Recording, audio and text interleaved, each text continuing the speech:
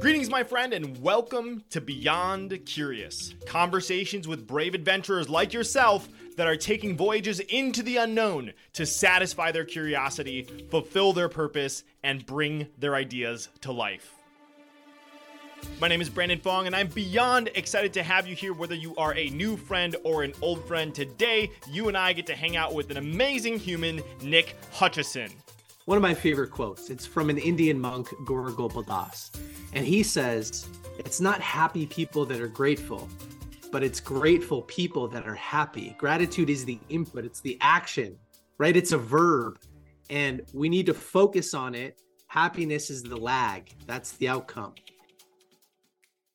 What an epic quote. I love that. I've actually decided to make 2024 the year of abundant gratitude. And at the time of this recording, Nick and I recorded this at the end of 2023. So really excited about all the amazing stuff. I know you're listening to this well in 2024 if you are listening to this in the episode order. But anyways, let me tell you a little bit about Nick. Nick is the visionary force behind Book Thinkers, a thriving 7-figure marketing agency bridging authors and readers. In just over 7 years, he has cultivated a platform reaching over 1 million people monthly, and he hosts the top 2% global podcast, Book Thinkers, Life-Changing Books, featuring interviews with renowned authors like Grant Cardone and Lewis Howes. Nick's platform and services have empowered countless authors to reach millions of readers, driving substantial revenue growth. His services encompass video production, podcast booking, and social media brand building. With a mission to inspire readers to take action, Nick authored Rise of the Reader, delving into mastering reading habits and applying newfound knowledge to unlock potential. Guys, there is so much to look forward to in today's episode, but as always, I have 3 specific things I would love for you to look out for. Number 1, right in the beginning, we talked about how Nick actually uses tattoos as what he calls play bigger triggers to reinforce positive behaviors, and we talk about how you can tap into this unconventional source of motivation yourself. Number 2, we dive into how Nick connects with big players. I mentioned some of them, but Nick has interviewed people like Brian Tracy, Peter Diamandis, Ryan Holiday, and Evan Carmichael, just to name a few. So because Nick and I are both really passionate about this topic of really going from reading books and enjoying people's content to actually learning directly from them. So I was really excited to hear some of Nick's perspectives about how he was able to build a platform and connect with those people that come on his podcast.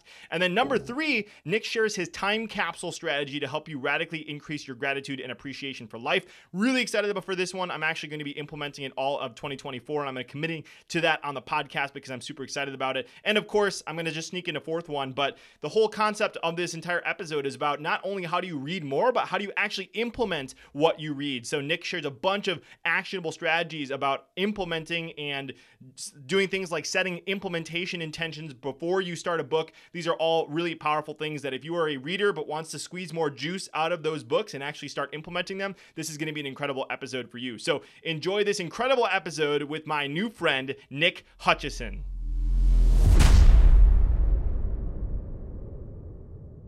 Nick, my friend, welcome to the show. Beyond excited to have you here. This is going to be a blast, my friend.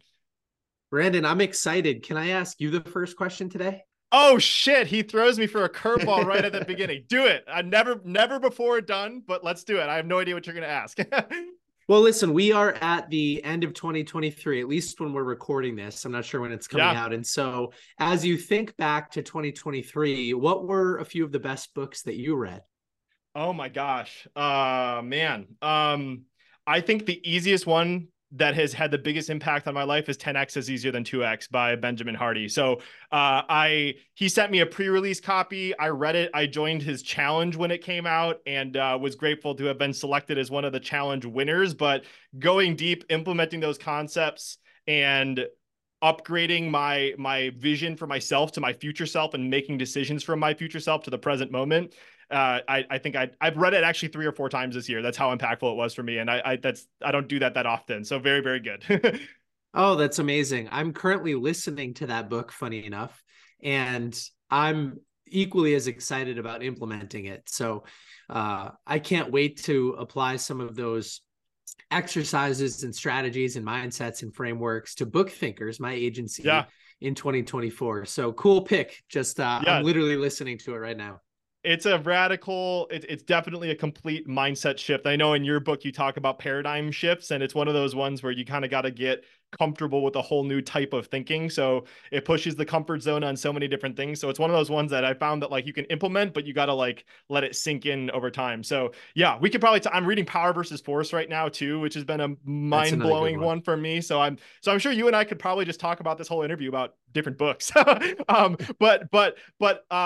If it's okay, I'll ask the first question that I wanted to ask now, which is Thank you for totally we could. indulging. Yeah, Yeah. no, of course that was cool. I might steal that on another interview, but I want to talk about tattoos. So let's talk about either 1, 2, 3 or reality is negotiable. I think that would be a really fun introduction to you and how passionate you are about this kind of content. Sure. Yes. I use tattoos as play bigger triggers. And what I mean by play bigger trigger is an environmental cue that I pick up every single day, and it reinforces the behaviors that I'd like to implement in the person that I'm becoming. And so one of the ways that I implement play bigger triggers is by tattooing sort of like positive affirmations on my body. And I have 30 plus tattoos, maybe even 40 at this point. But on my left wrist right here, for anybody that's watching the video, I have the numbers 1, 2, and 3 tattooed on my wrist. And I decided to get this tattoo because years and years and years ago, after reading Tools of Titans by Tim Ferriss, I realized that successful people have some form of gratitude or mindfulness practice that they've implemented and they go through consistently. And so I started journaling 3 things that I was grateful for every single day. And as that became part of my routine, what I noticed was that throughout each day, I was looking for things to be grateful for so that the next 100%. morning I could write about them, right? So now I'm filtering for opportunities to be grateful. And that transformed literally everything in my life to the point that I decided to get the numbers 1, 2, and 3 tattooed on my left wrist so that every single day, no matter where I was, if I was out of my routine, it didn't matter. I would look down, whether consciously or unconsciously, and I would see that tattoo and be reminded that gratitude is the default path that I should view the rest of the world through. And I'll kind of end this tangent here by saying one of my favorite quotes. It's from an Indian monk, Guru Gopal Das. And he says, it's not happy people that are grateful, but it's grateful people that are happy. Gratitude is the Oh, input, it's the action, right? It's a verb. And we need to focus on it. Happiness is the lag. That's the outcome. And man, gratitude is such a great way to start a podcast. hell yeah. And for those of you that are listening, Nick has got a gratitude t-shirt on right now too. So I love that. And I did gratitude growth. What's the third word on there? Giving. Giving. Okay, good stuff. No, I love that. And gratitude to me, I've been really deep on this. So I did this project a while ago and I'm continuing it into 2024. But my wife's birthday was actually our due date. And so I knew that her birthday was gonna get kind of not the same because we couldn't really plan stuff. And so months prior to that, I started writing 10 things that I was grateful for her specifically every single morning. And I love that gratitude practice, especially when you have to go to 10 and especially when it's only about one person, because like you said, you really have to look for those really granular things. And I just noticed myself over and over and over again being in a moment, like just walking with her outside and holding her hand. It's like, this is something I'm grateful for. And it's like even if it doesn't make it into the journal the next day, that's the benefit, is that you're looking for it. And when you realize it in the present moment, obviously I found the forcing function of writing it down to be really cool. But I'm gonna yes and one thing here that I think is really cool. I tried this last week. So I have a friend, Andrew Kaplan. He gave me this exercise and I heard about it, never did it until it occurred to me yesterday. So I'm curious if Nick, you can maybe play around with this. But what he does with his gratitude is he'll write down things, 5 from the past, 5 from the present, and 5 from the future. And then what he does is he mixes them together and then reads them out loud. So you have things that are yet to come mixed with things that have already happened and things that you're grateful for right now. And it almost kind of completely shifts your reality because you're seeing the stuff that already happened right next to the stuff that is yet to come. And I found that to be a really cool way to kind of change the gratitude practice up again. So I'll toss that out to you to see if you might experiment with that. But I love that. Yeah, that's really cool. I have not experimented with that. I have played around with future affirmations, but not through the lens of gratitude Yeah. specifically or mixing them into my current or past. So that's really cool. I'll share 2 other things that I do regularly that the audience might find interesting. Number one is that at Book Thinkers, my agency, we use Slack as an internal communication tool, and we have an entire channel dedicated to daily gratitude. And so, again, we're recording this in late December. I have expressed gratitude in that channel for 350 days so far, whatever the number is. And I love not only expressing it to my team and getting to tag them sometimes and express gratitude for them, but also see what they're grateful for on a regular basis. Not everybody uses it every single day like I do, but most people do use it a few times per week. And so I get, again, culture of gratitude. I mean, it's one of our core values in the business. And so it's cool to consume that. The other thing that I've done, talking about the past, is I record a weekly gratitude time capsule. I was So I just take going out to my ask phone. about that. So Oh, go you for were? it. Yeah, No, perfect. seriously, I was like, let's go here. So I'm glad you went right here. So go for it. Yeah, I pull out my phone and I record a 1 minute recap on the best things that happened in the last 7 days. I do it every single Sunday. And it will sound something like this. Hey, today is Sunday, December 24th. And in the last week, I'm grateful for, and I'll just talk for a minute. And sometimes it'll be accomplishments within my relationship, my business, my health, happiness, a book that I was reading, something in my family. I might celebrate a win of somebody else, whatever it is. And sometimes I'll also talk about what I'm excited for in the next week. And so I upload those videos every single week to a Google Drive. And in the future, I can condense an entire year's worth of gratitude into under an hour, right? 52 1 minute videos. And so even today, I suppose from time to time, I will click into 2020 because I've been doing this for a few years now. And I'll just click into a random week and I'll watch what I was grateful for. And it's funny because we change, we evolve. And so things that I was excited for or things that I was grateful for, maybe I've forgotten about them. And anyway, it just brings some positive energy and juice into my present moment. So that's how I leverage the past gratitude. And I'm excited to share those 1 hour recaps in the future with my future self, my family, Yeah. anybody, maybe social media. They're so cool. Hell yeah, man. Well, I know one of the things in your book was like, your word is your bond. I forgot exactly what you used, but I will commit to you, Nick, that I will do that because I love this idea of the visual component because I do daily journaling, and so I do it in a spreadsheet. So I just created my 2024 spreadsheet, and so when I journal at the end of the day, I can actually go back to 2019 and see what I was doing on that day. So it's like, but this to me seems like a much more like alive version of that. And I find myself not reading it back as much as often, but I feel like, especially for me, because my first thought is like, let me strip that and turn it into an audio and I'll listen to it like periodically throughout the year. So I love that. That's so cool. And I'm glad that you took us there. So we already went to some really cool places already. We barely even got started. So I want to kind of go back a little bit because one of the first words out of your mouth was play bigger triggers. And I think you learned that from Evan Carmichael, which I saw in the book. And you've been just transformed by so many incredible mentors in your life, which I saw Evan was one of them. But I want to kind of go back to one of those early mentors that kind of set you down this path. So talk to us a little bit about Kyle and the impact that he made on your life. Sure. Well, it might surprise anybody that's listening or watching today that I was not much of a reader growing up. So I am an author today. I read 100 books a year. I have an entire agency built around author book marketing, an entire community where I interview authors and share book recommendations. But when I was growing up, I was more of the athlete stereotype, not really much of the academic. And so you couldn't pay me to read a book or do my homework when I was a teenager. And all of that behavior stayed with me through most of my college experience as well. But it changed when I was going into my senior year of college and I took an internship at a local software company. It was a sales internship.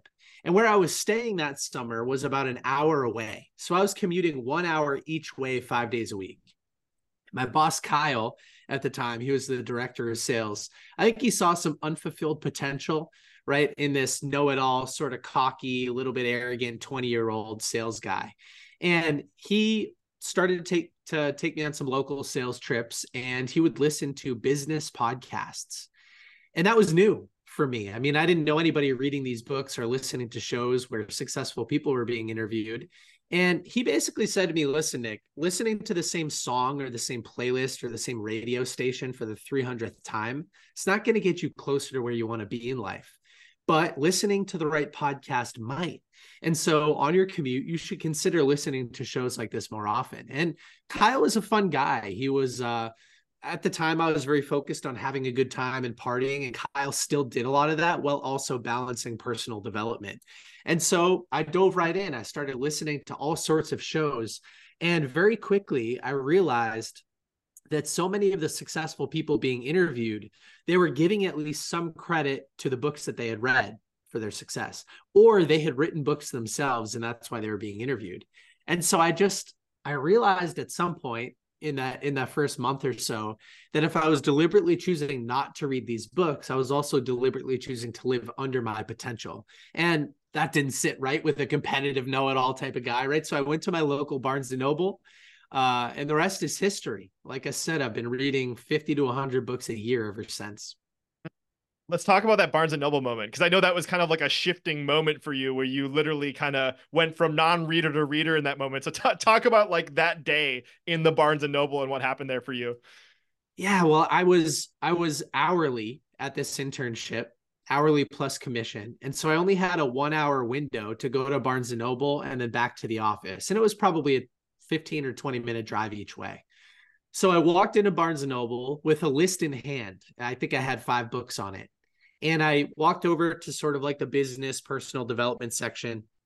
I was still kind of shy and insecure in different ways at that age. So somebody probably asked me, "Hey, do you need any help?" And I was like, "No, I'm fine." So I went over to the section and I was just amazed at how many books there were written by so many different successful people. Most of them I didn't recognize, about subjects I didn't even think about improving in my life. I found all the books that I wanted and I grabbed 5 or 6 more as well. So I walked to the cash register with probably about 10 books. And I remember thinking as a broke college student, like $200, right? 10 books at $20 a piece. That's a lot of money to spend on something that I've never even tried before, something that I laughed at a couple of years ago. And now I'm shifting my identity to this brand new thing.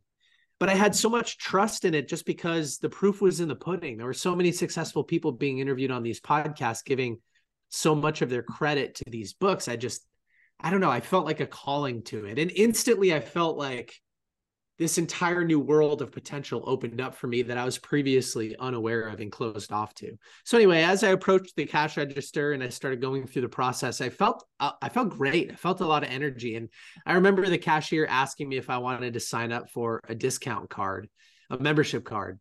And I thought, you know what?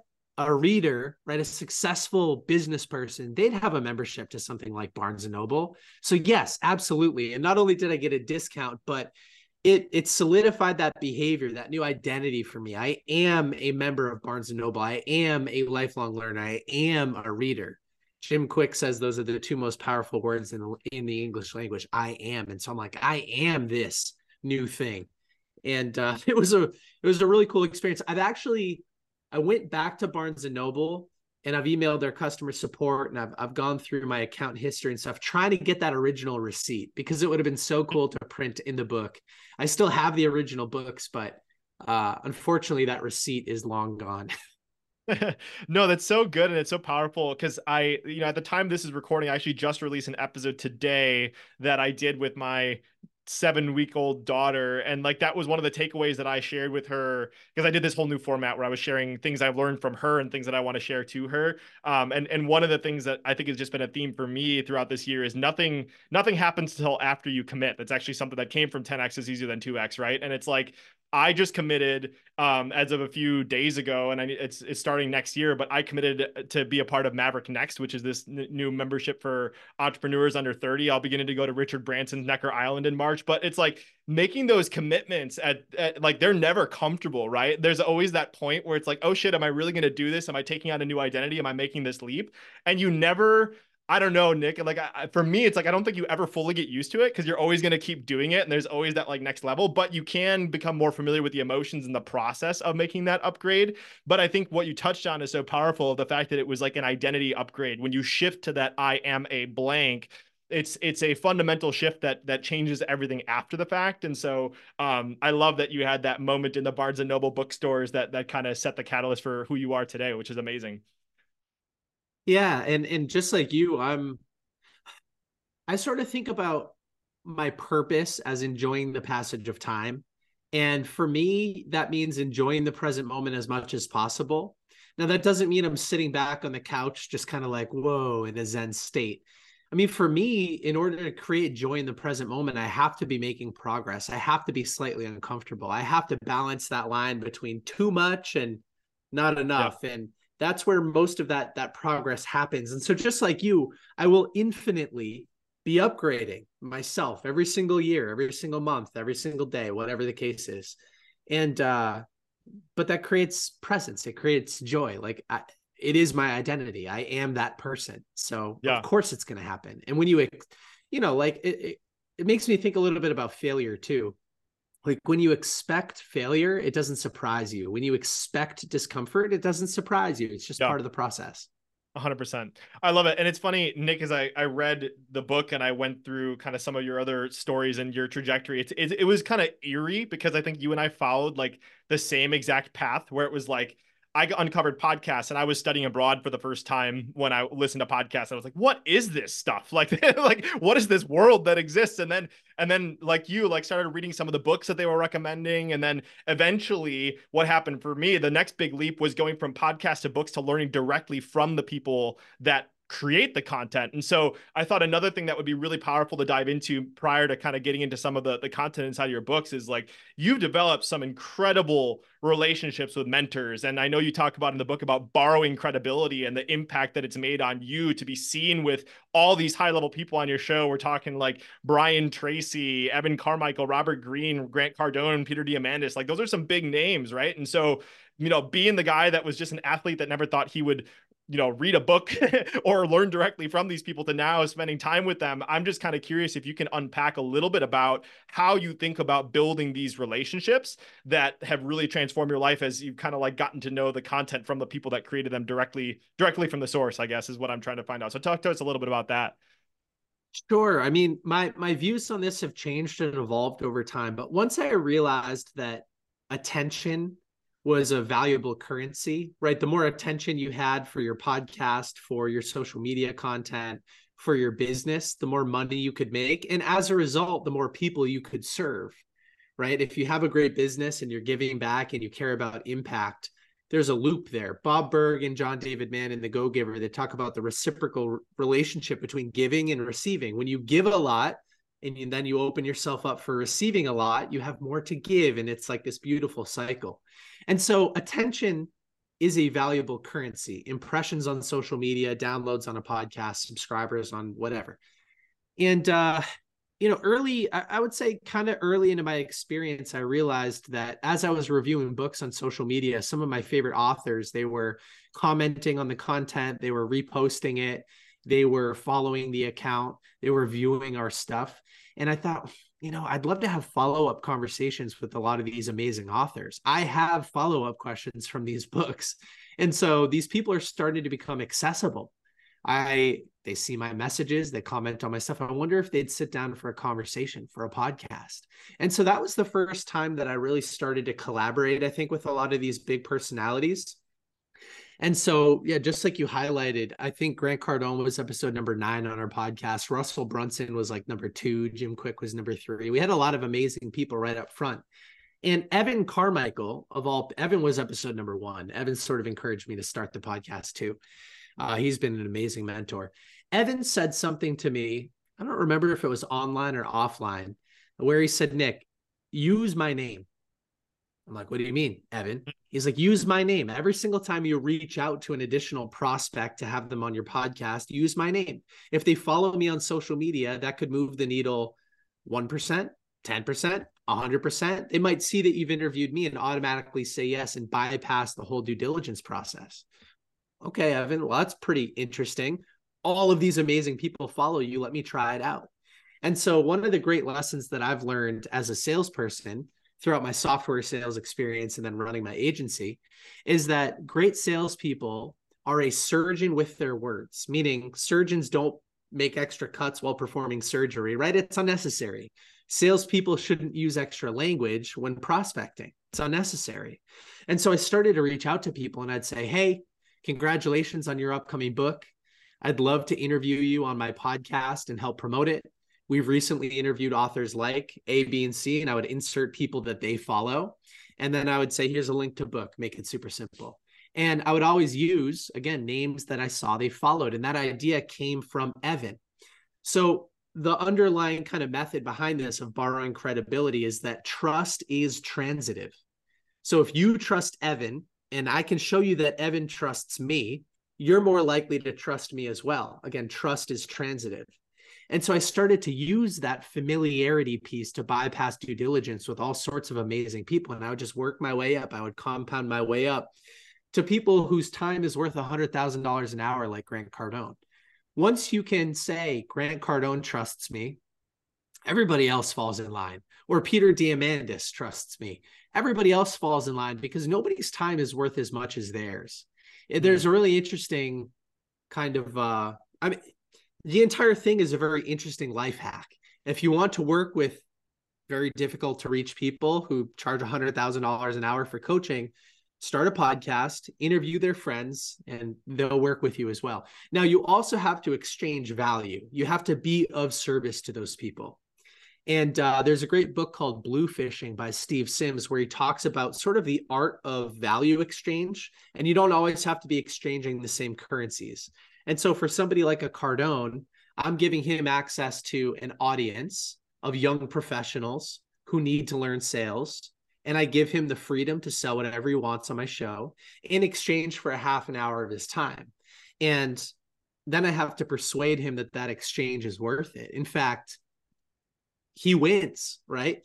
And anyway, so those are some of the mechanics behind how I view prospecting for the podcast and working with brilliant people like that.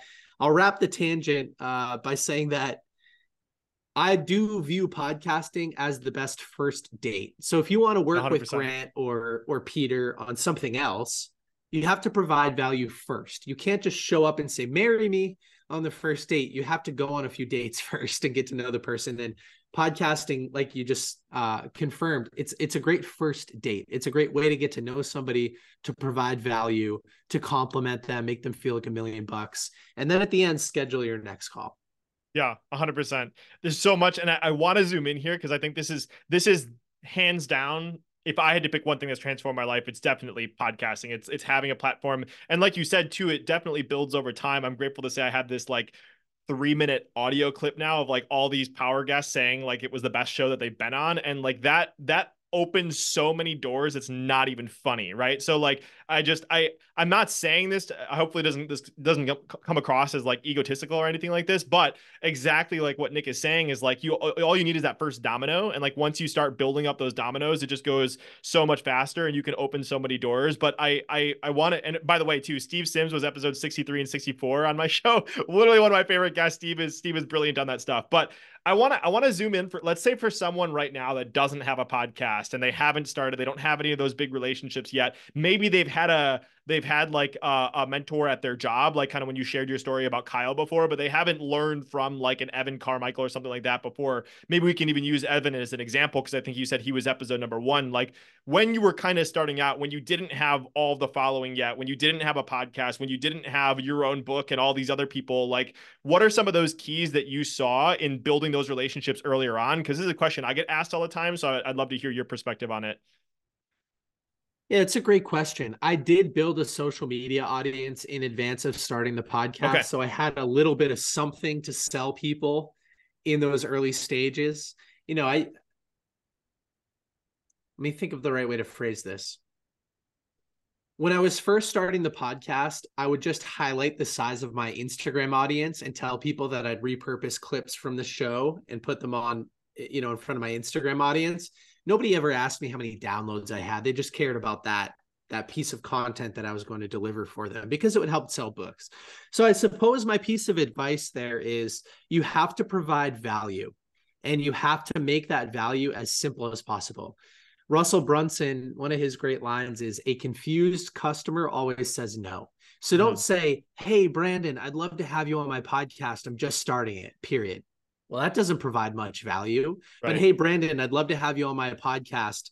I know you're super interested in this subject and I'd like to do a deep dive on that. My audience over on Instagram or YouTube or wherever, uh, is insatiably curious, and I know you can help them kind of solve that curiosity by talking about X, Y, and Z. Like, be specific, be personable, be relatable, sell them on the value.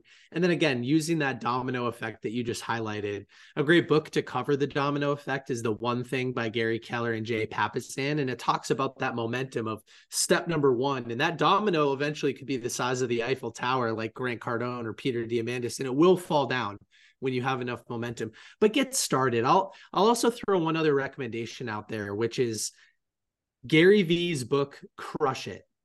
It's an older book. It's 10 plus years old now. But in that book, he talks about the power of one. And you never know who's in the audience. If you have one person listening every week, week in and week out, that's value. You're providing value to another person. You never know who that person is. It might be somebody who wants to invest in you or start a business with you. But if you stop podcasting because you only get 20 downloads per episode, they were going to reach out on that next one, right? You're always 3 feet from gold. And Gary has some great perspective in there around just the power of one, helping one person. That's what truly matters. Super last thing is Tim Ferriss is sort of a podcasting mentor of mine from a distance. He doesn't know who I am, not yet. At least I don't think he does. But I love Tim. And Tim talks about start a podcast that would provide value to you, even if nobody listened to it. 100%.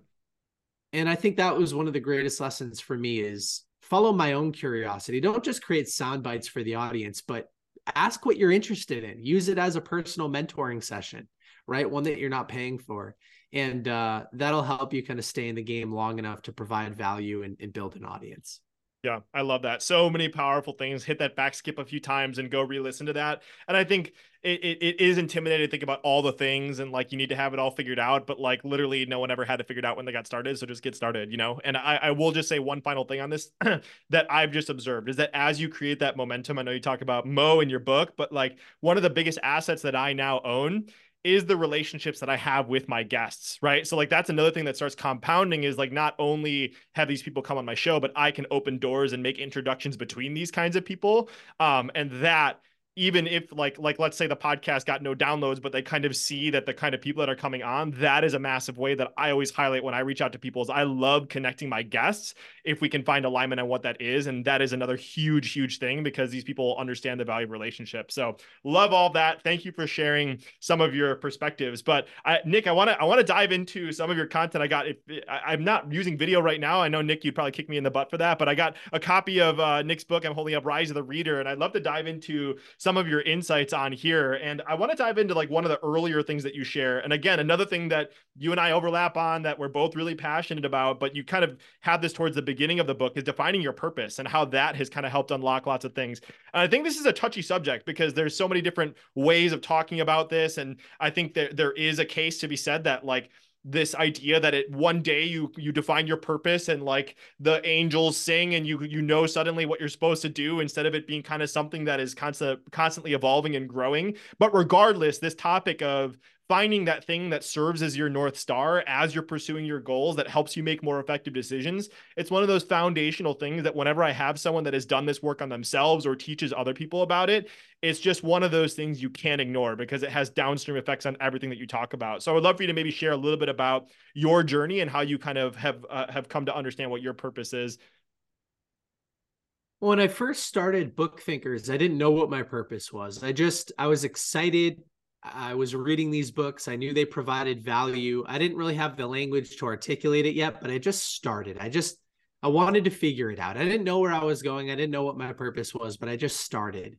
And then over time, as I started to consume these books and learn more about purpose and different structures for defining it, I would go through these books and these exercises. Some of them would resonate, some of them wouldn't. So I've read books like Start With Why by Simon Sinek, and it didn't do anything for me.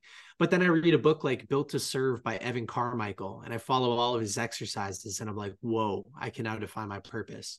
So there's two things that I'll say on this subject for the audience. Number one is that you don't have to have a pre-existing passion in order to develop a purpose. And here's what I mean by that. In Brian Scudamore's book, WTF, Willing to Fail, he says that sometimes, actually most of the time, your purpose comes from consistency, not the other way around. So again, people think, oh, you have this pre-existing passion.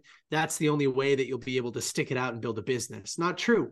I started reading these books when I was 20, and I started my business when I was 21. I'd only been reading for a year, but through consistently reading without a pre-existing passion, just basically from necessity, I was able to develop a passion around reading.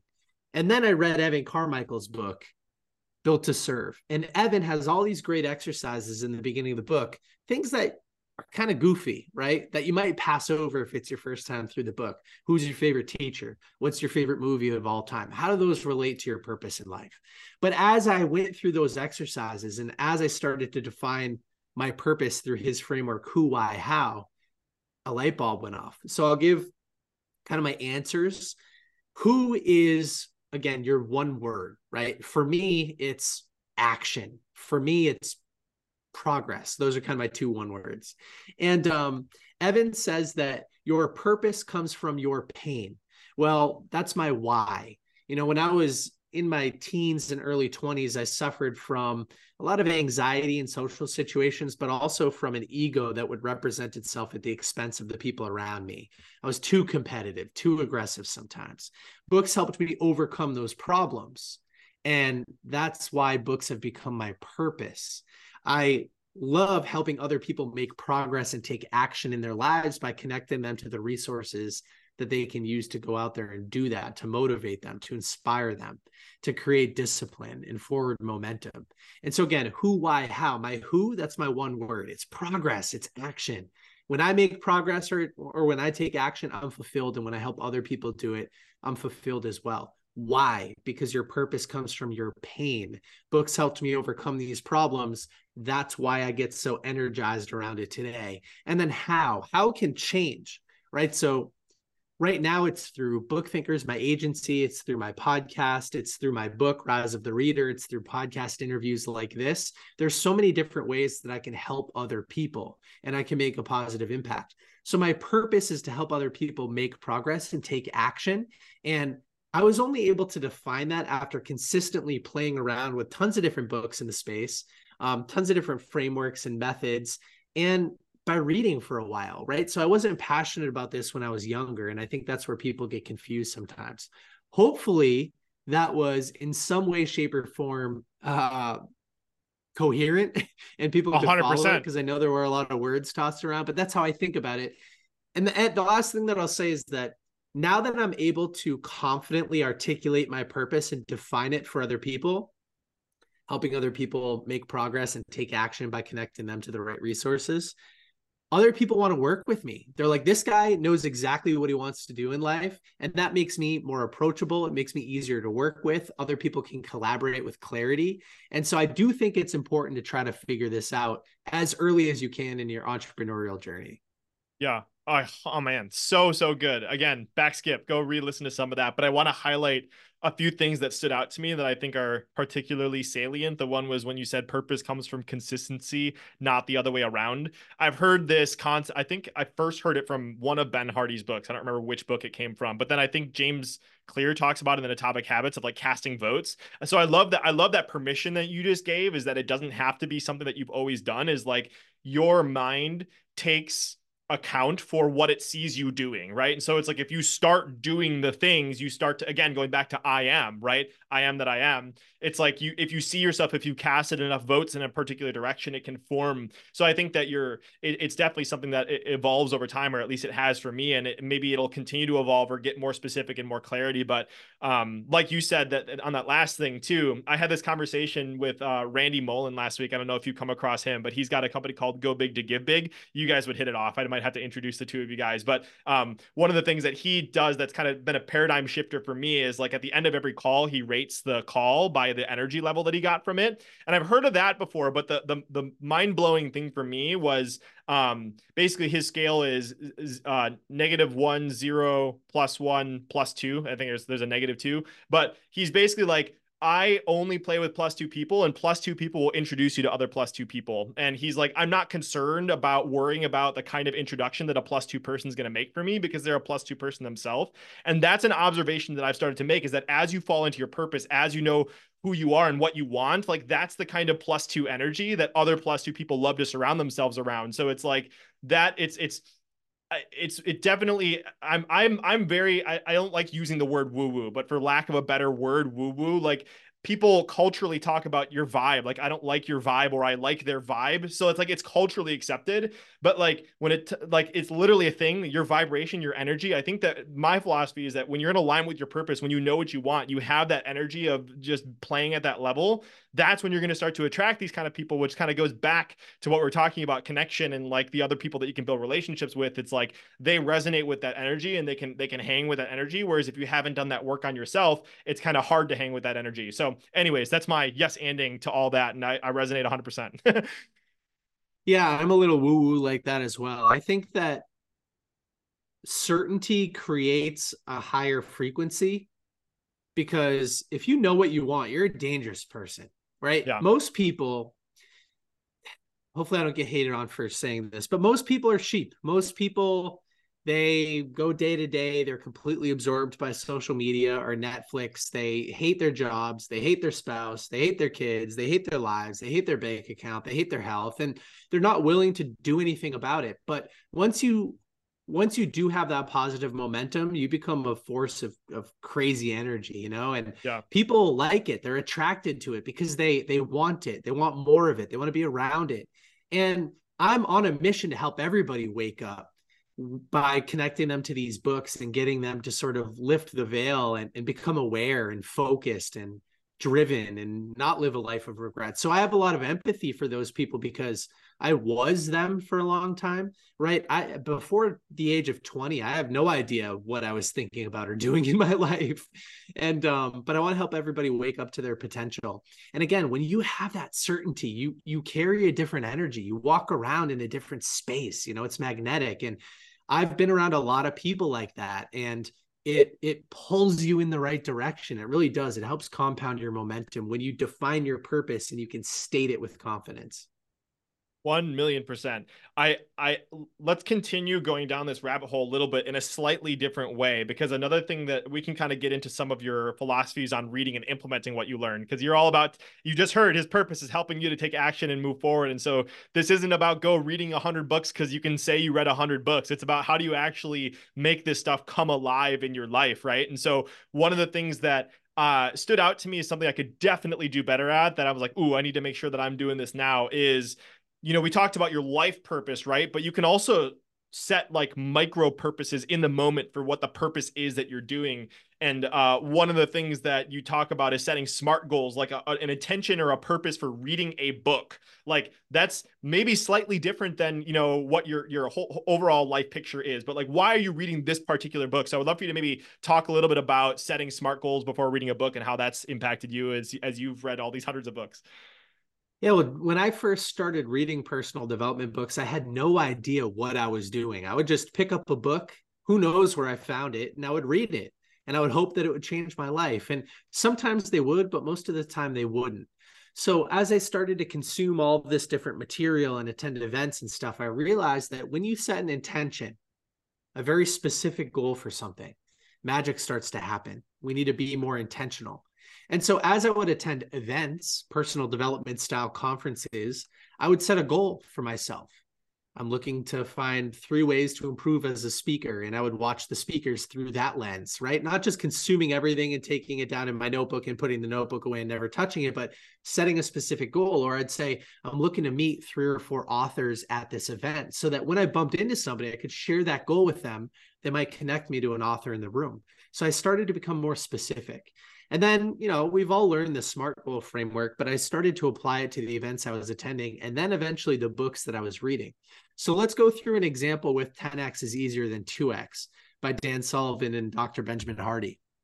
Instead of just reading the book, because both of us have talked about it right after you finish this episode, and I'm speaking to you, the listener, set a SMART goal for the book, set an intention for the book.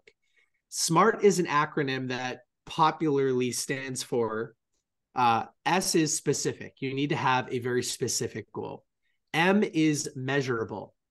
As Peter Drucker, the legendary management guru, says, what's not being measured can't be managed. So you need to set a goal that's measurable. You need to know whether or not you've achieved it when you're done. A stands for attainable. You need to set a realistic goal, something that you know you can actually take action on. Otherwise, you'll become discouraged and you'll fail to take action, right? How do you eat an elephant? One bite at a time, not in one bite. R stands for relevant, emotional connection, but it also stands for written. You need to write that goal down somewhere. And then T stands for time bound. Now, in the book, I talk a little bit about I, right? Intentional. So you need to add a little bit more emotional connection to the goal. You need to juice it up a little bit. So when I'm looking at 10X is easier than 2X, it's a book on growing your business. And so I would set a goal like, well, I just set a goal, find and implement at least 2 strategies for 10Xing my business book thinkers by the end of January. Mm-hmm. That is specific. It's measurable. Did I find and implement at least 2 things? It's attainable.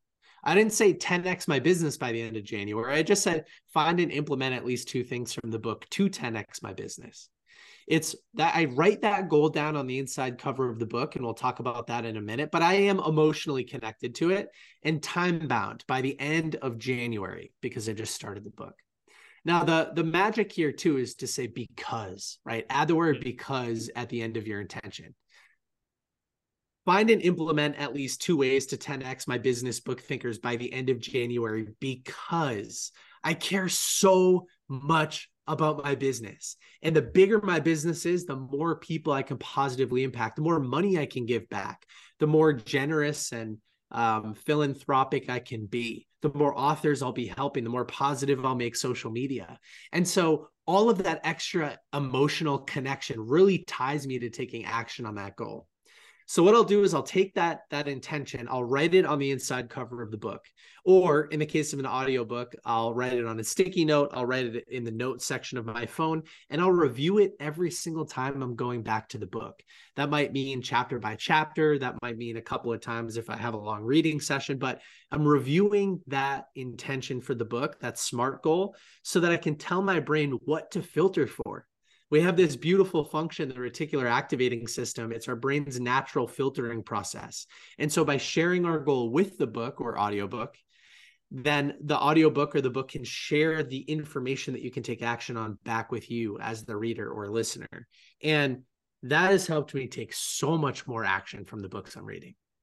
100%. I love that. And it's just become more prominent to me. Like there's 2 big dials that you can take anywhere. One is the questions you ask, and 2 is the lens that you view things through, right? And so like it's like a really finite lens that you just put on to like everything that you're doing. And so I love that. I'm going to make sure that I'm implementing that, because it's just, why wouldn't you do that? Why wouldn't you put a lens before every chapter that you read to make sure that it's matching with that intention that you have? And that's just so powerful. I love that. Absolutely. And I think, well, like you said, this will probably come out way later, but especially right now when we're talking about heading into a new year, I love that idea. Another concept on reading that I thought was really powerful too is another thing you talk about when you're allowed to skip a book, how long you have to read before you're allowed to skip a book. Because I think this is probably something you get all the time. It's like, Nick, do you read every single book you read cover to cover? And like, how do you feel about that? And so I think I definitely lean towards making sure that you're taking what's important out of it. But obviously there's an argument for both. But I love this rule of 100 that kind of helps people filter through this kind of stuff as well, and making sure they're not spending time on books that don't serve them. So I would love for you to share that one too. Yeah, when I first started my reading journey, I would read every word of every page, including the dedications, the forewords, the acknowledgments. I mean, I read every word of every page because my goal was to finish books, 52 books a year, 104 books in a year, whatever the number was. And that's what I considered a finished book. And then over time, I started to shift more towards taking action. My goal was to take action, solve problems, build skills, satisfy curiosities. And that doesn't always require finishing a book. Finishing a book is a vanity metric. Reading every word of every page, who made up that rule? I don't know where it came from. So I think that my mindset really started to shift when I heard Tim Ferriss and Ryan Holiday talk about this idea of the rule of 100. that you take the number 100, you subtract your age. So I just turned 30 a couple of days ago. So Hey, happy birthday. I didn't know 100, that. thank you so much. Yeah, 100 minus 30 is 70. I have to read at least 70 pages of each book that I pick up before I can decide whether or not I'd like to continue with it. And the idea is that the older you get, the less you have to read because the wiser you have become. And I really like that rule. I think it was Ryan Holiday that said in that interview, life is too short to read bad books, right? Ryan thinks a lot about the idea of death, that you don't have enough time to read every great book. So why waste your time reading bad ones? Especially if you pick up a book to solve a specific problem and you realize that it's not going to solve that problem, right? If I was listening or reading to 10x is easier than 2x, and I realized halfway through the book that I'm not going to be able to implement any of these strategies because they're not talking about anything actionable. And in fact, the book is about something totally different than what the title suggests. I now have permission to put down that book, whereas before I didn't. So yeah, I think it's important not to read bad books. The other kind of underlying philosophy here that I'd like to give everybody listening, because I don't know if everybody's currently reading and consuming a ton of books, is that my philosophy, which I didn't include in the book, I don't think, but I should have, is that when you're first starting your reading journey, I think quantity is more important than quality. I think you should just read about everything. Read about every little subject that you can find. Read bad books. Who cares? You're learning, you're building a foundation of knowledge and understanding. But as you start to consume more and more and more books, you start to understand the world of personal development and business books and how they're written and what authors you prefer and how you like to take action and what problems you're looking to solve. Then at some point, quality starts to become more important than quantity. So yeah, there's kind of like, don't worry too much about all of the rules in the beginning, just read whatever.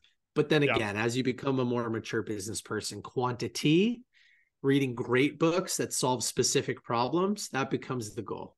Yeah. It's so funny, Nick. I think like I think you're probably I'd say the only person that I met that like quotes and has very specific references to. I feel like you and I I'm always doing that. I'm like, this person said this one thing from that one book, or I heard this from there. So it's like literally every single time I'm thinking, so I'm gonna make a reference to something that is addition to this. And I think I got it from Tim Ferriss, and it was just in time information versus just in case information. You will retain information. This goes back to like the intention, but like you will retain so much more of the book if it is 100% relevant to you and you can implement it right away. But I agree that when you start out, you don't have that ability to discern quite yet, right? Like you have to kind of go all over the place before you can start to build that muscle of discernment. But I've found that to me is also just a great lens. Is this something it is immediately irrelevant and I can implement it? Because if you look at our whole education system, it's all based on just in case information. One day I will use this thing, so that's why I'm taking this class that I don't really care about, and then hopefully it'll become relevant. Whereas like you put this lens on of right now, it just changes the game on so much of it. So I love that. Let's there's like kind of a few more that I want to make sure I specifically ask you, and then we can kind of start maybe winding things down. But like you're all about helping people take action, right? And so I think that's like one of the most important things about reading these books is actually moving forward into it. And I know you have a whole implementation framework. We won't have time to get through all of it, so I'm just going to kind of jump to a specific point of it that I think is the most relevant and something that I've created in some elements of my life that I think is super important. But that is finding lead measures and adding it to an activity tracker. So I know we're kind of like just skipping right to the middle of a framework, but would you mind sharing a little bit about lead measures and activity trackers? Because I think that's like really, really powerful. Sure. I first started to play with activity trackers when I read The Compound Effect by Darren Hardy. And Darren Hardy talks again about this idea of measuring your activity, 1% improvements and how they compound over time. And as I started to think about the 1% improvements I could make in my life, which were coming directly from books, at least the inspiration for them, they were coming directly from books, I started to use an activity tracker and a Google Sheet. And I also built an accountability group on the back of this with a couple of my friends. And we would each look at each other's activity trackers and we would compete to have the highest completion percentage and stuff. But I still use this today. I mean, every single day. I have it open on my other monitor right now. I'm always looking to execute against the most important things. And I find those most important things through the books I'm reading, and I put them directly into an activity tracker, and I measure them throughout the week. And I use that as my compass for my activity. Otherwise, I would just default to who knows what, social media and all sorts of things like that. So again, having a place to document what you're implementing and a way to measure your activity to know whether or not you're achieving your goals, and if those lead measures, right, the activities that you have control over, if they're actually producing the lag, the outcome that the results that you're looking for, I think those are really important. So like there's a famous example, there's a commonly referenced example for lead versus lag in sales. So a lot of people say, hey, I want to do $10,000 this month. Well, that's the result of other activities. You don't have control over the outcome, right? That's not a directly influenceable activity that you can crank up or crank down. That's a lag. It's an outcome. But what produces sales? Well, cold calls, cold messages, cold emails, sales calls, your pricing structure, all of those things produce the outcome. And those activities, you have control over those. So you can then create a relationship between a lead and a lag. For every 100 sales calls I make, I sell $10,000. Well, if you're behind on your goal, you can crank up the number of calls you're making. And as a result, influence the lag. So anyway, in the book, Rise of the Reader, I give a link where people can get access to a copy of my activity tracker, at least the one that I was using when I wrote the book, and that you can make a copy of it yourself and kind of play around with it like I do. No, it's funny because I could tell the implicit what you're implying is the fact that it probably already changed. Because like for me, Yes. I have the same thing. I have a spreadsheet I call the spreadsheet of life. I just set up the 2024 spreadsheet of life, and it changes on a, I don't know, weekly. It used to change a lot more, but like it's constantly changing and adapting to make it better. But I love that. And I think it's super, super important to remember that small thing is like identifying the inputs and not the outcomes. Then obviously like there comes a moment where like, hey, maybe this indicator isn't getting me towards the outcome that I'm looking for. But like if you haven't done it enough and like actually tracked if you've done the thing, you can't actually say that it didn't yield the results, right? So like I feel like it's a really powerful accountability framework as well, that just kind of makes sure that you're tracking what works for you so that you can discard what doesn't. So I love that. And I had another thing that I think was really, really relevant towards the end of your book. You talk about paradigm shifts. And so it's so funny. It's becoming so apparent how many core values were aligned here. But one of my core values I call conscious storytelling, which you talk about in your book as amor fati. So I would love for you to maybe talk a little bit about that because I think it's really important too. Yeah, amor fati translates to a love of one's fate. It's a concept from Stoicism as well as Nietzsche. And it basically says that you should view the world through the lens that nothing is bad. In fact, it's neutral or maybe even good. Is everything happening around you good, right? Everything outside of your control. And I've been living my life this way for a number of years now. I actually have an amor fati tattoo now on my arm, and I got it tattooed in Italy. Because that's a Latin term. I got it tattooed in Italy last year when I was visiting Rome. And I love Stoicism so much. And so again, I try to view everything in the world through either a neutral or a positive lens, because that serves me the most. I think that we all have an opportunity to view the world through the lens or perspective that serves us the best in the most positive way possible. And so all of these things that are happening that are outside of my control, it doesn't serve me to view them in any type of negative way. And I'm talking about anything. I'm talking about bad weather. I'm talking about international conflicts. I'm talking about, illnesses within the family. I'm talking about everything. There is nothing bad. Like it's our reaction to every input that determines whether or not it's good, bad, or neutral. And so why not view everything as good? And it sounds kind of twisted until you start to practice it and you start to realize that, oh yeah, through every trial or tribulation, there is a lesson. And so why not start to look for those as early as possible in the experience? And, when an input hits your brain, why not twist it around and make it positive so that your reaction to the input serves you? It doesn't hurt you. So that's how I view it. 100%. No, I that is pretty much how I define conscious storytelling. It's like our stories are the medium of our realities, and we get to choose the stories that we tell ourselves, right? You can choose the stories that you tell yourself internally, and you also get to change the stories that you share externally out loud with other people, which I feel like kind of ties into our earlier part of the conversation of like sharing your goals and your purpose and that kind of stuff. Like those are mini stories that you're telling, right? But like that creates your reality as well, because new stuff comes in as a function of that. And then, life hands you something shitty. You just have the opportunity to recalibrate and make it serve you in the best way possible. So I think it's probably one of the most empowering. I think it was Einstein that says one of the most important decisions that we can make is whether we live in a friendly or a hostile universe. Might not get that exactly correctly, but like it is literally one of the most important things. And you get to choose which world you live in depending on how you're viewing the filter through everything. And so I think it's literally one of the biggest decisions that you could ever make. That's going to change the future of everything.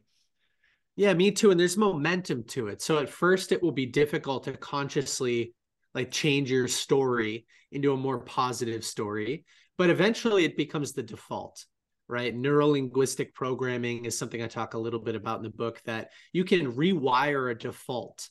And so an input comes to your brain and you might have to consciously fight for a little while to rewire it into a positive way. But I mean, today, everything is positive.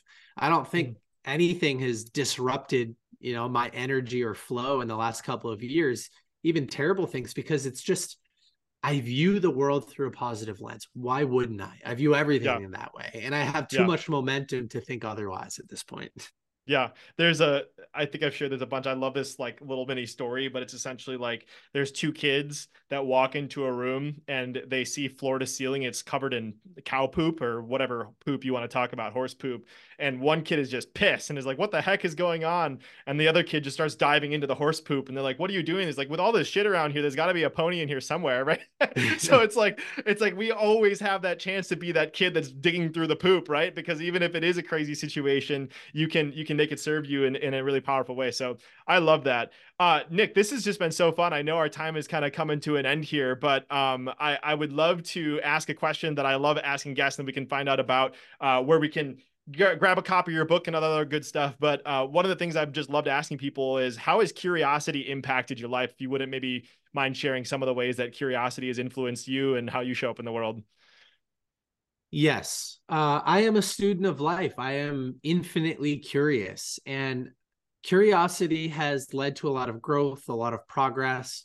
I'm always asking why, right? In the first book I ever read, Rich Dad Poor Dad by Robert Kiyosaki, he says there's a big difference between I can't afford that or how can I afford that, right? Instead of judging people in a negative way, ask how can I get access to that money, that body, that headspace. Be curious, always be curious. And yeah, I guess that's a great ABC right there. Always be curious. And I've applied that to every area of my life. And the funny thing about personal development and reading these books and interviewing these people and starting a business is that it's all very humbling. I mean, every single time you read a great book, you realize there's an entire universe of knowledge and understanding and mastery that you were previously unaware of. And that's humbling. Every time I read a new book, I realize I know less about the world than I previously thought I did. But I'm curious. I want to figure it out. And there will literally never be a point where I know it all. And that's what makes it so great, because I love the process of learning. It's not an outcome thing, it's a process thing. And yeah, it's cliche, but the joy is in the process, right? And I love it. I love it. So that's what curiosity means to me. That is beautiful. You are definitely a beyond curious human, and I love that. So, where can people, if they are interested in learning about how they can take more action, if they want to dive deeper into some of the concepts we talked about, even at the end of your book, you give over 100 healthy, wealthy, and happy habits you can start implementing today. So, if you want like Nick's spark notes of all of the crazy experiments that he's done as a result of reading the hundreds of books that he's read, that's in here. So obviously anyone can go grab a copy of Rise of the Reader. I'm sure you can grab it on Amazon, but tell us a bit about where we can find out about you and your journey and continue following all your magic. Sure. Well, Brandon, if anybody in your audience is like, hey, I now view reading and implementing personal development books through a different perspective, but I still don't know where to start, and they don't want to read Rise of the Reader, you can always send me a direct message on Instagram at Book Thinkers. That's our most vibrant and popular community. And tell me about a problem you're facing or a skill set that you want to develop or something that you want to learn more about. And I'll provide a custom book recommendation to you. So that is our kind of most vibrant place. And there are links in our bio to the book and all sorts of other good stuff from there. Love that. Amazing. I love doing that for people with podcast episodes too. It's like, ooh, how can I share a podcast episode that changed your life? And I love that. So yeah, go hit Nick up and DM him and ask him for a book recommendation. And you never know, like him, and he can filter through all the thousands of books he's read and diagnose you're like a book doctor. Yes. This will solve your problems. So go check that out. But really quickly, I'm going to have a conversation with you listening right now. And I just want to say, I am so grateful for you. I I shared earlier and Nick shared earlier about how podcasts changed both of our lives, right? Like it was listening to podcasts and getting to know the guests and starting to reach out and starting to learn from the books that really sent a domino effect. So there is something in here that can absolutely change someone's life, right? And I say that with 100% sincerity. And maybe it's you or maybe it's a friend, but like something as simple as like learning about some of those play bigger triggers, or we talked about gratitude in the beginning, about having 1, 2, 3 as a tattoo that Nick has. Like there's something that's super important there. Maybe it was learning about setting an intention ahead of time about reading a book before you, or setting an intention before you read every single chapter, or some of the other things we talked about like reaching out to and developing relationships with these people. There's so much in here that can change people's life, and you have no idea. So my ask is that you just take a second to share this with one friend. You don't know the impact that it can make, and you just never know. Maybe it'll impact somebody down the line that you never even hear about, but you're creating a cascade of impact and greatness by sharing this. So that's my ask. But whether you choose to do that or not, I'm so grateful for you being here. And Nick, any final things you want to say before we head off today? Life is amazing. It doesn't have to be so hard. There's a great book to solve every single problem that we face. So go find them. Mic drop. Appreciate you, Nick, brother. We'll talk to you very soon, my friend.